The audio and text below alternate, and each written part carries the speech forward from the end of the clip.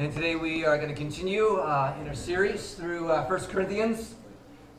We haven't got very far. We only got one verse done last week, but we'll get a few more done this week. And so, Father, as we tackle this text today, we pray for your grace over our time. Pray your Holy Spirit would speak into our hearts. Amen. We're going to talk today about being thankful despite the mess. Because one thing we know is that life can be messy. There are messy people around us. There are messy groups. And sometimes the person who today is sitting in your chair can get pretty messy as well. But the Bible says that we are to be thankful in all circumstances. And yet we live in this world where there's lots of mess. And we've got to hang around messy people. Yet how do we put those two together? Can we be thankful in the mess? That's what's going to come out of our text today. But we've got to work through a few things to get there. Last week we looked at this verse in 1 Corinthians chapter 1, where it says, Paul, called to be an apostle of Christ Jesus by the will of God. That Paul knew, as we talked about last week, that he was called to be an apostle. If you said, Paul, what is your destiny? What are you called to do? He says, I'm called to be an apostle. And God has placed a calling on your life as well. And we talked about this last week, that all of us should be living into our calling, living into our destiny. And we talked about how that's different from a hobby, different from a job, that a hobby tends to be something that you really enjoy, but doesn't help a lot of people, because a calling will always help people. A hobby is something you really enjoy, but doesn't help a lot of people. A job is something that you might be really good at, but you might not necessarily be really passionate about. A calling is something that you are good at, and you are passionate about, and helps people. And we all should be at a place where if I asked you, hey, what is your calling in this season? You'd be saying, Jesse, this is my calling. Right now in the season, this is what I'm trying to focus in on. And for a lot of us, you need to work at a job in order to fund your calling. And not everybody can live their calling and get paid for their calling, though some do. But do you know what your calling is, and are you living into that? That's what we worked through last week. And so Paul is writing a letter here to the church in Corinth. He's writing along with his brother, that's his brother in Christ, Sosthenes, who might be a synagogue leader who in the book of Acts came to know Jesus. We don't know for sure who this guy is. But Paul is writing to the church of God in Corinth. And that's why the book is called the book of Corinthians. And there's two books. The second book of Corinthians. Corinth is actually still there. If you go to Greece, there's still a city called Corinth in Greece. It is near the water. And if you go to Corinth, there's about 30,000 people in Corinth today. But there are actually still ruins of ancient Corinth that if you go to Greece, you can stop by and check them out. And there's just an aerial view, a Google Earth view of all the different ruins. And so the ancient city of Corinth, it was a very spiritual city. In fact, Corinth is very much like here. I mean, we're very spiritual here. Lots of different kinds of beliefs in this community and different views on God. And we're very spiritual in this place. And the same with Corinth. Lots of different temples. Here's a picture of some ruins of the temple of Octavia and the temple of Apollo, some ruins, and lots of more temples. But one of the most interesting temples, which actually the idea of it comes up in this book, is the temple of Aphrodite. And if you look through the temple of Apollo up on that cliff, that's where the temple of Aphrodite was. And the temple of Aphrodite, or the goddess of Aphrodite, is the god of sex and sexuality and procreation and all that stuff, dealing with that kind of business. But in order to worship the goddess Aphrodite, one of the ways you do it is you hike up there and you would have sex with one of the temple prostitutes. And so rich people sometimes would donate prostitutes to pay homage to this goddess. They would donate prostitutes to serve at the temple.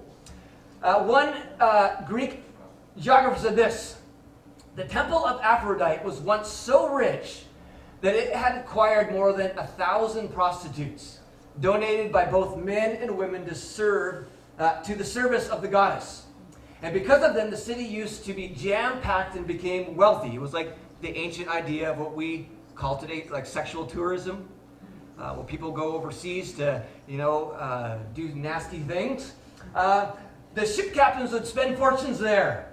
And so the proverb says, the voyage to Corinth isn't just for any man. Scholars doubt whether there was actually 1,000 prostitutes there. I mean, the temple wasn't that big, but there seems to be there was a lot. And so this was a very kind of a sexual city. People who lived in the city were known kind of negatively. The Roman term Corinthiazome, which means to live like a Corinthian, meant to be sexually out of control. And so you'd use that as a derogatory term in the Roman Empire. You would say, you're a Corinthiazome. It means that you're sexually out of control. If a Corinthian was shown upon a stage in a Greek play, he was shown as drunk. And so the city would be maybe, I don't know, like our modern day Las Vegas or Amsterdam. It would be one of those kinds of city. It was kind of the crazy city, the party city, the city where all kinds of sexual stuff would happen all over the place.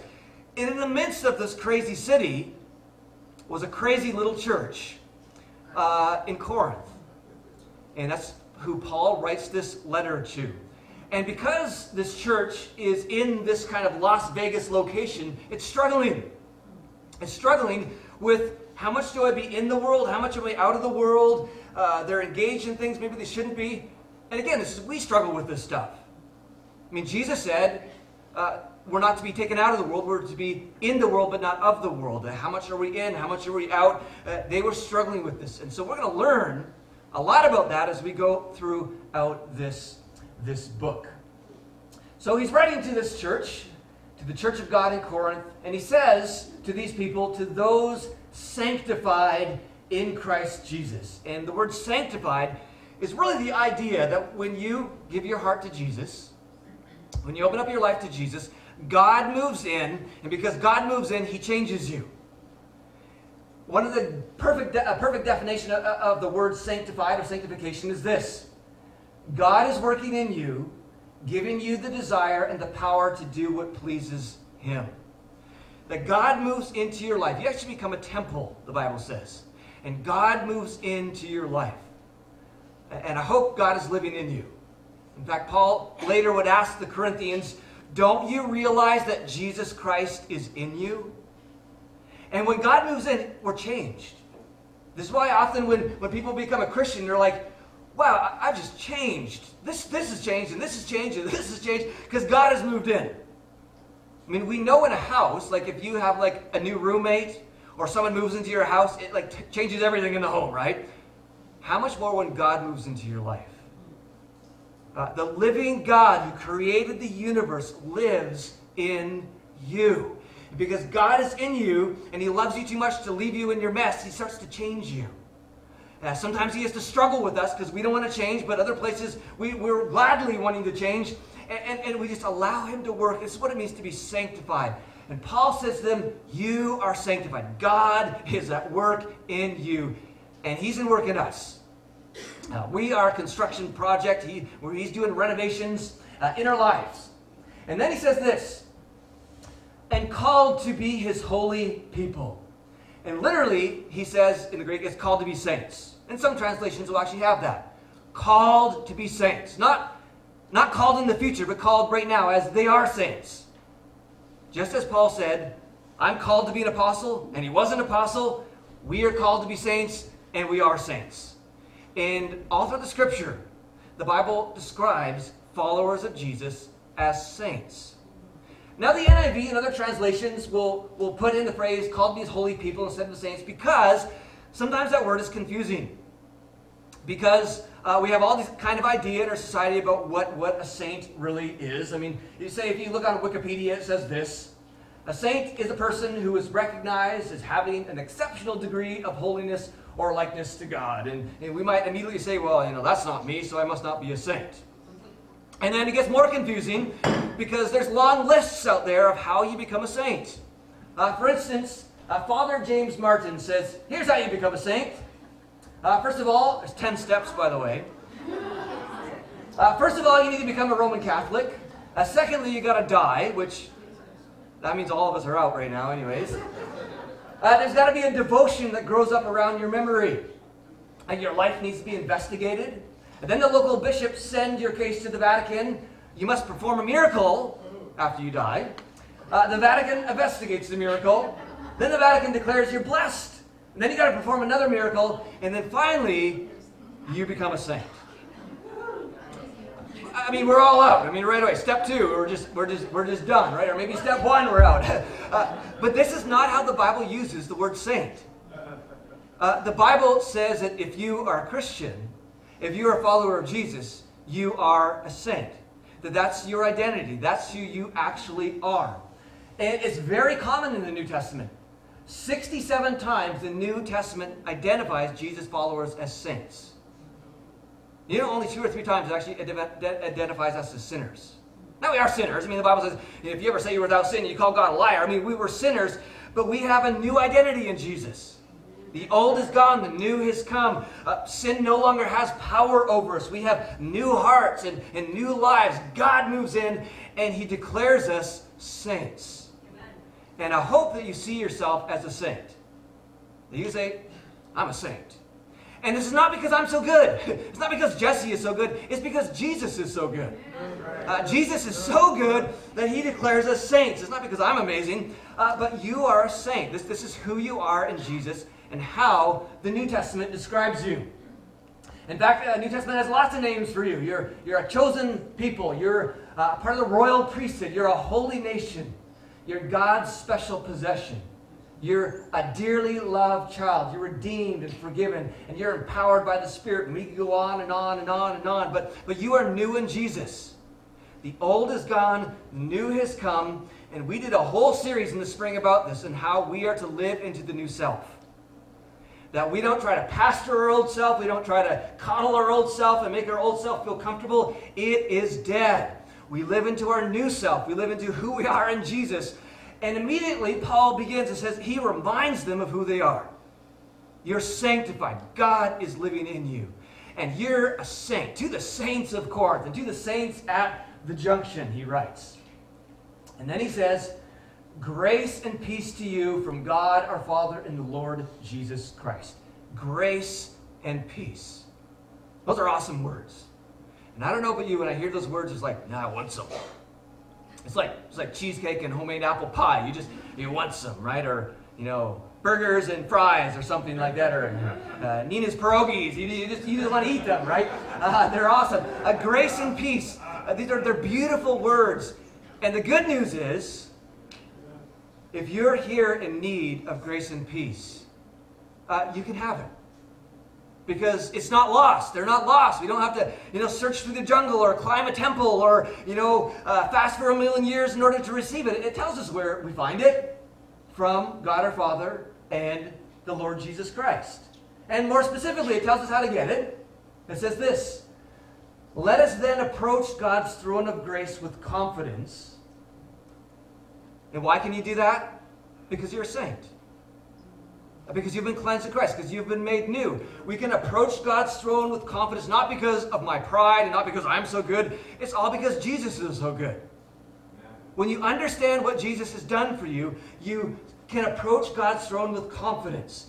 If your whole idea of approaching God's throne is always, I'm so unworthy and I shouldn't approach my throne because I really messed up this week, you're actually, in a sense, kind of spitting in the face of Jesus and what He's done for you. Jesus' work for you has cleansed you and sanctified you and made you new, and that you are dead to sin. The old is gone, the new has come. And He says, because of what I've done for you, you can boldly go into the throne room of grace. He's given you the key. And if you say, well, I can't really hold the key and, I'm not, whatever. Jesus has done this for you. It's all about Him. It's all about Jesus. When you focus on Jesus and you realize what He's done for you, you come boldly into the throne room of grace because He has opened up the curtain for us to do that. And so He says, let us come confidently so that we may receive mercy and find grace to help us in our time of need. That's where we find it, at the throne room. We go to the throne and we receive mercy and we receive grace. And notice it says here, in our time of need. Meaning this is in a time when we don't have everything together. When you don't have everything together, when you need grace, when you need mercy, meaning we probably messed up, He says, boldly come into the throne room of grace and receive it. Because Jesus has paved the way for us. And so we can go into His throne. And now for the crazy part. This to me is one of the craziest things in this whole book. Paul says this, I always thank my God for you because of his grace given you in Christ Jesus. For in him you have been enriched in every way, with all kinds of speech and with all knowledge. God thus confirming our testimony about Christ among you. Therefore you do not lack any spiritual gift as you eagerly wait for our Lord Jesus Christ to be revealed. He will also keep you firm to the end, so that you will be blameless on the day of our Lord Jesus Christ. God is faithful, who has called you into fellowship with his Son, Jesus Christ our Lord. Paul begins this letter, again, by reminding them, you're sanctified. God is at work in you. You are saints. You can find grace and mercy. And then he says, I always thank God for you. And he gives them this amazing blessing. You might say, well, what's so crazy about that? It's crazy because this was the most messy church you could ever imagine. I mean, if you think this church is messy, I mean, this is like the most, you could just try to conjure up the most messy church in your mind and this church would beat it. And yet he says to them, I always thank God for you. I mean, to me, this is one of the biggest challenges in this idea of being thankful towards people who are messy, and churches that are messy, and groups that are messy. I mean, let me just give you a quick overview of the mess of this church. And just see, would you ever go to this church? I don't think so. Okay, here's some of the issues that Paul is going to address in this church. And he doesn't ignore the negative stuff. He's going to deal with it, but he is able to find things to be thankful for. It's incredible. Divisions in this church. There's boasting and human wisdom above God's wisdom. There's quarreling and jealousy. Paul calls them worldly. They're boasting about human leaders. They're going beyond what was written. There's arrogance in the church. There's a man having an affair with his stepmom. They're suing one another. Some are engaged in prostitution at the temple up on the hill, right? They're abusing their freedom in Jesus. They're disrespecting leadership, like they're disrespecting the Apostle Paul. They're showing up at church partially naked. And they're eating all the potluck food before others could eat. I mean, imagine if a few of us went and ate all the Smokies before you could get there, right? I mean, that's what was going on. And then we drank, not Dad's root beer, but we had the real stuff here, and we got drunk at the church potluck. That's what was going on there. I mean, it was so bad. It was so bad. This is what the Apostle Paul says. Your meetings do more harm than good.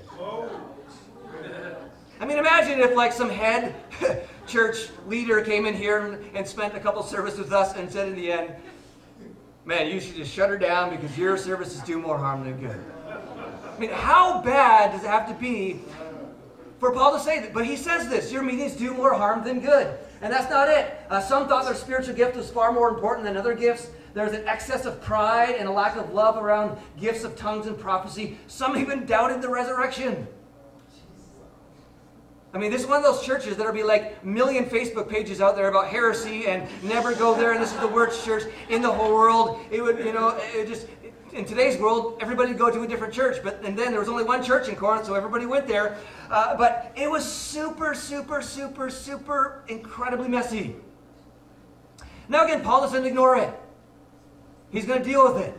Because as a loving father, he wants to help these people grow, but he says this, I always thank my God for you. Do you know messy people? Do you know some messy churches? Do you know messy groups? I always thank my God for you. You are sanctified. You are saints, he says. He gives them this blessing. You have enriched in every way. You don't lack any spiritual gift. As you eagerly wait for Lord Jesus, he will also keep you firm to the end. I mean, he blesses them and he thanks them. Now, we don't do that. Usually when it comes to messy people and messy groups, we just want to kind of pour out all kind of negativity on them. And we want to correct all our mistakes, but we don't want to see any goodness in them. We don't want to see any gold in them hills. We just want to, just shut them down kind of thing. This is a real challenge. To me, as I've been looking at this book, man, this is a challenge. Because I don't think I would say that to a church like this. I mean, like, he's just thanking him. Now, Part of this comes out because Paul realizes the importance of thanksgiving. You know, sometimes we wonder, God, what's your will for my life? Well, we can start here because it's pretty clear. Give thanks in all circumstances, for this is God's will for you in Christ Jesus. Paul's looking at the circumstance. It is messy. I got to write a book 16 chapters long to deal with all the issues. But I'm thankful. I always thank God for you. He's just thankful. And this has got to be us. Because I tell you, there's lots of messy people. And you know, we know how our minds work. Because you realize in psychology, they tell us that whenever something is messy or something that we don't tend to like, we always just want to distance ourselves from it. We always want to just be completely black and white. It's all bad. It's all negative. We don't want to look for any good. And we just naturally do that. We will naturally distance ourselves from anything that doesn't help our identity. Because often, wrongly, we try to get too much of our identity from other people and the groups we associate with rather than Jesus.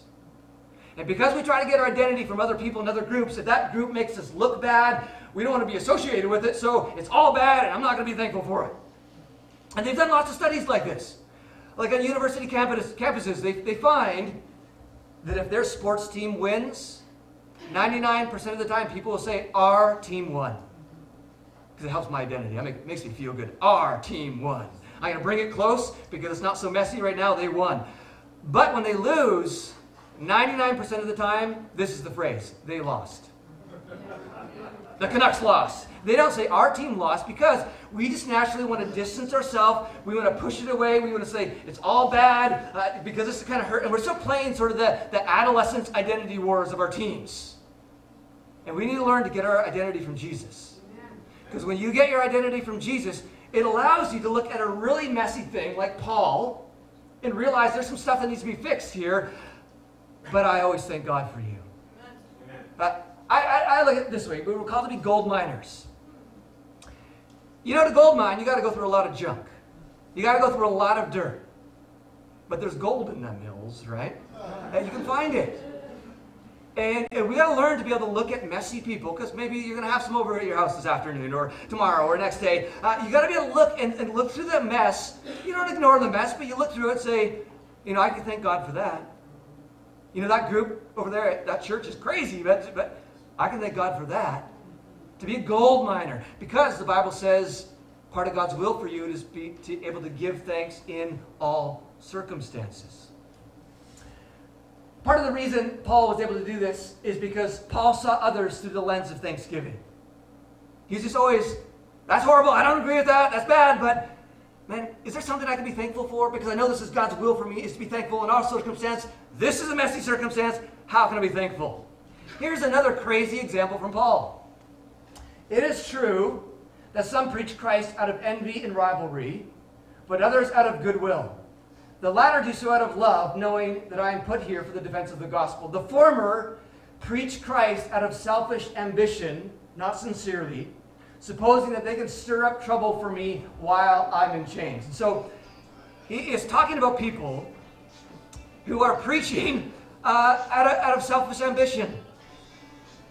They're not preaching for Jesus. They're preaching for, look how great I am. They're not trying to win people to Jesus. They're trying to win people to their church or whatever it might be. Selfish ambition. They're also, against Paul. How would you respond to this? Messy.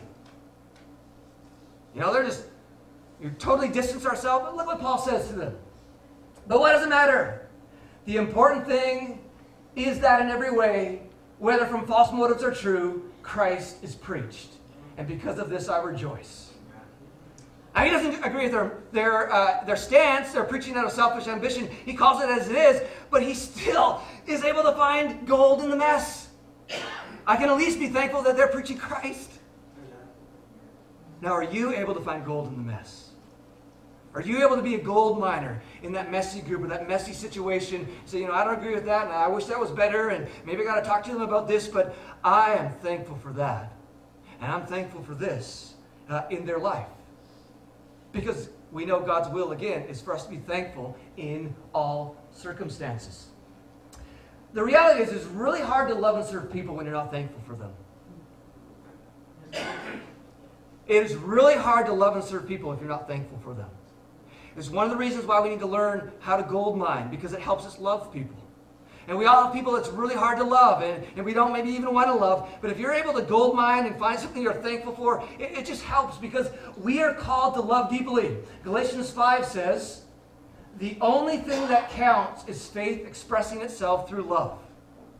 Now, there's lots of other things that count, but he's saying the most important thing is that your Christianity expresses itself in love. The most important thing is God in you, because God is love. You want to release that God in terms of love. And that's just not loving people who love you, because Jesus said, if you love those who love you, what good is that? Even pagans do that. This is loving hard people. This is loving messy people. To be able to find that goal. Again, John 13 says that the world will know that we're Christians. Again, by our love. And if you're not thankful for somebody or thankful for a group, if you're not able to see any gold in them or that group, it is very hard to actually love that person. And again, you'll just want to distance yourself from them. And you won't be able to love and serve them. I think one of the reasons Paul was able to be thankful is because he saw them through the eyes of Jesus. Do you realize in verses 2 through 9, he says to the church of God in Corinth, and he starts talking to them, he mentions Jesus by name 8 times. He's not seen these people through his own eyes. He's seen them through Jesus' eyes.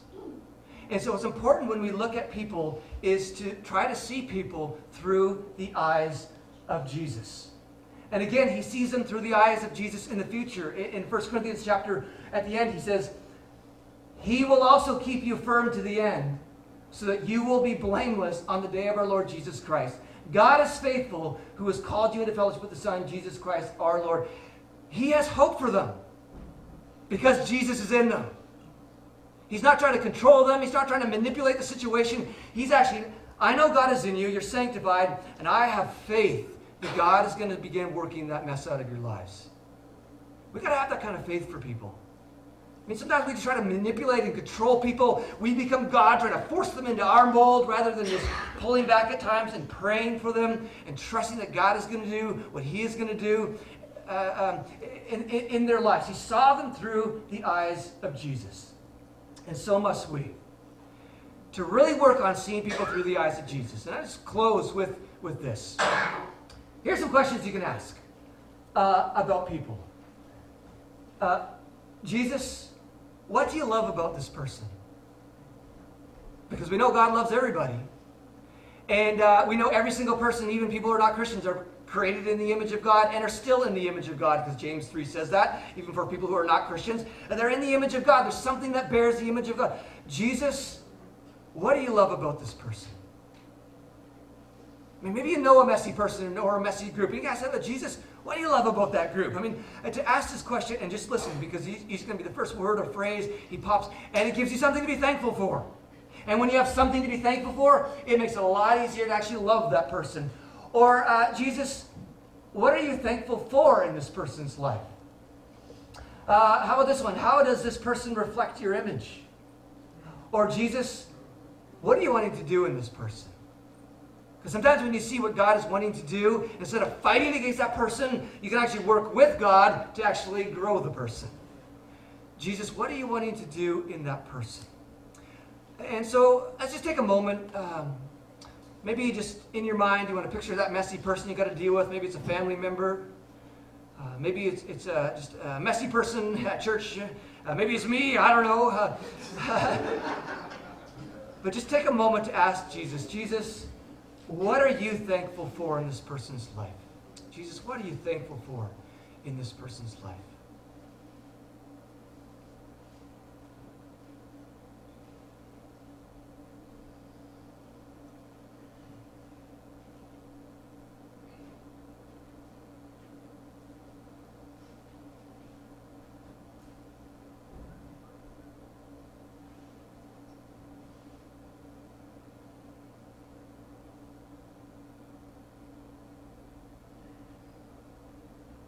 Father, I pray you would help us to follow in the footsteps of Paul. A difficult example to follow in such messiness, to be able to say, I always thank God for you. God, would you teach us to see gold in the mess around us? God, would you teach us to see gold in those messy people and to be thankful for those good things that you are doing? God, would you teach us to be thankful for those messy groups that we got to be in contact with? And God, may we be thankful for the gold even in this messy church. God, we thank you as well that you sing over us, that you rejoice over us, that you've moved into our lives, that you've called us saints. God, we don't deserve it, but we know you are good and you are love and you are amazing, so we give you all the glory and all the praise. And we honor you, God, the most amazing Father, on this Father's Day. We honor you as the God of this universe, the holy, true, righteous one in every way. And God, would you continue to move in our midst. In Jesus' name, amen.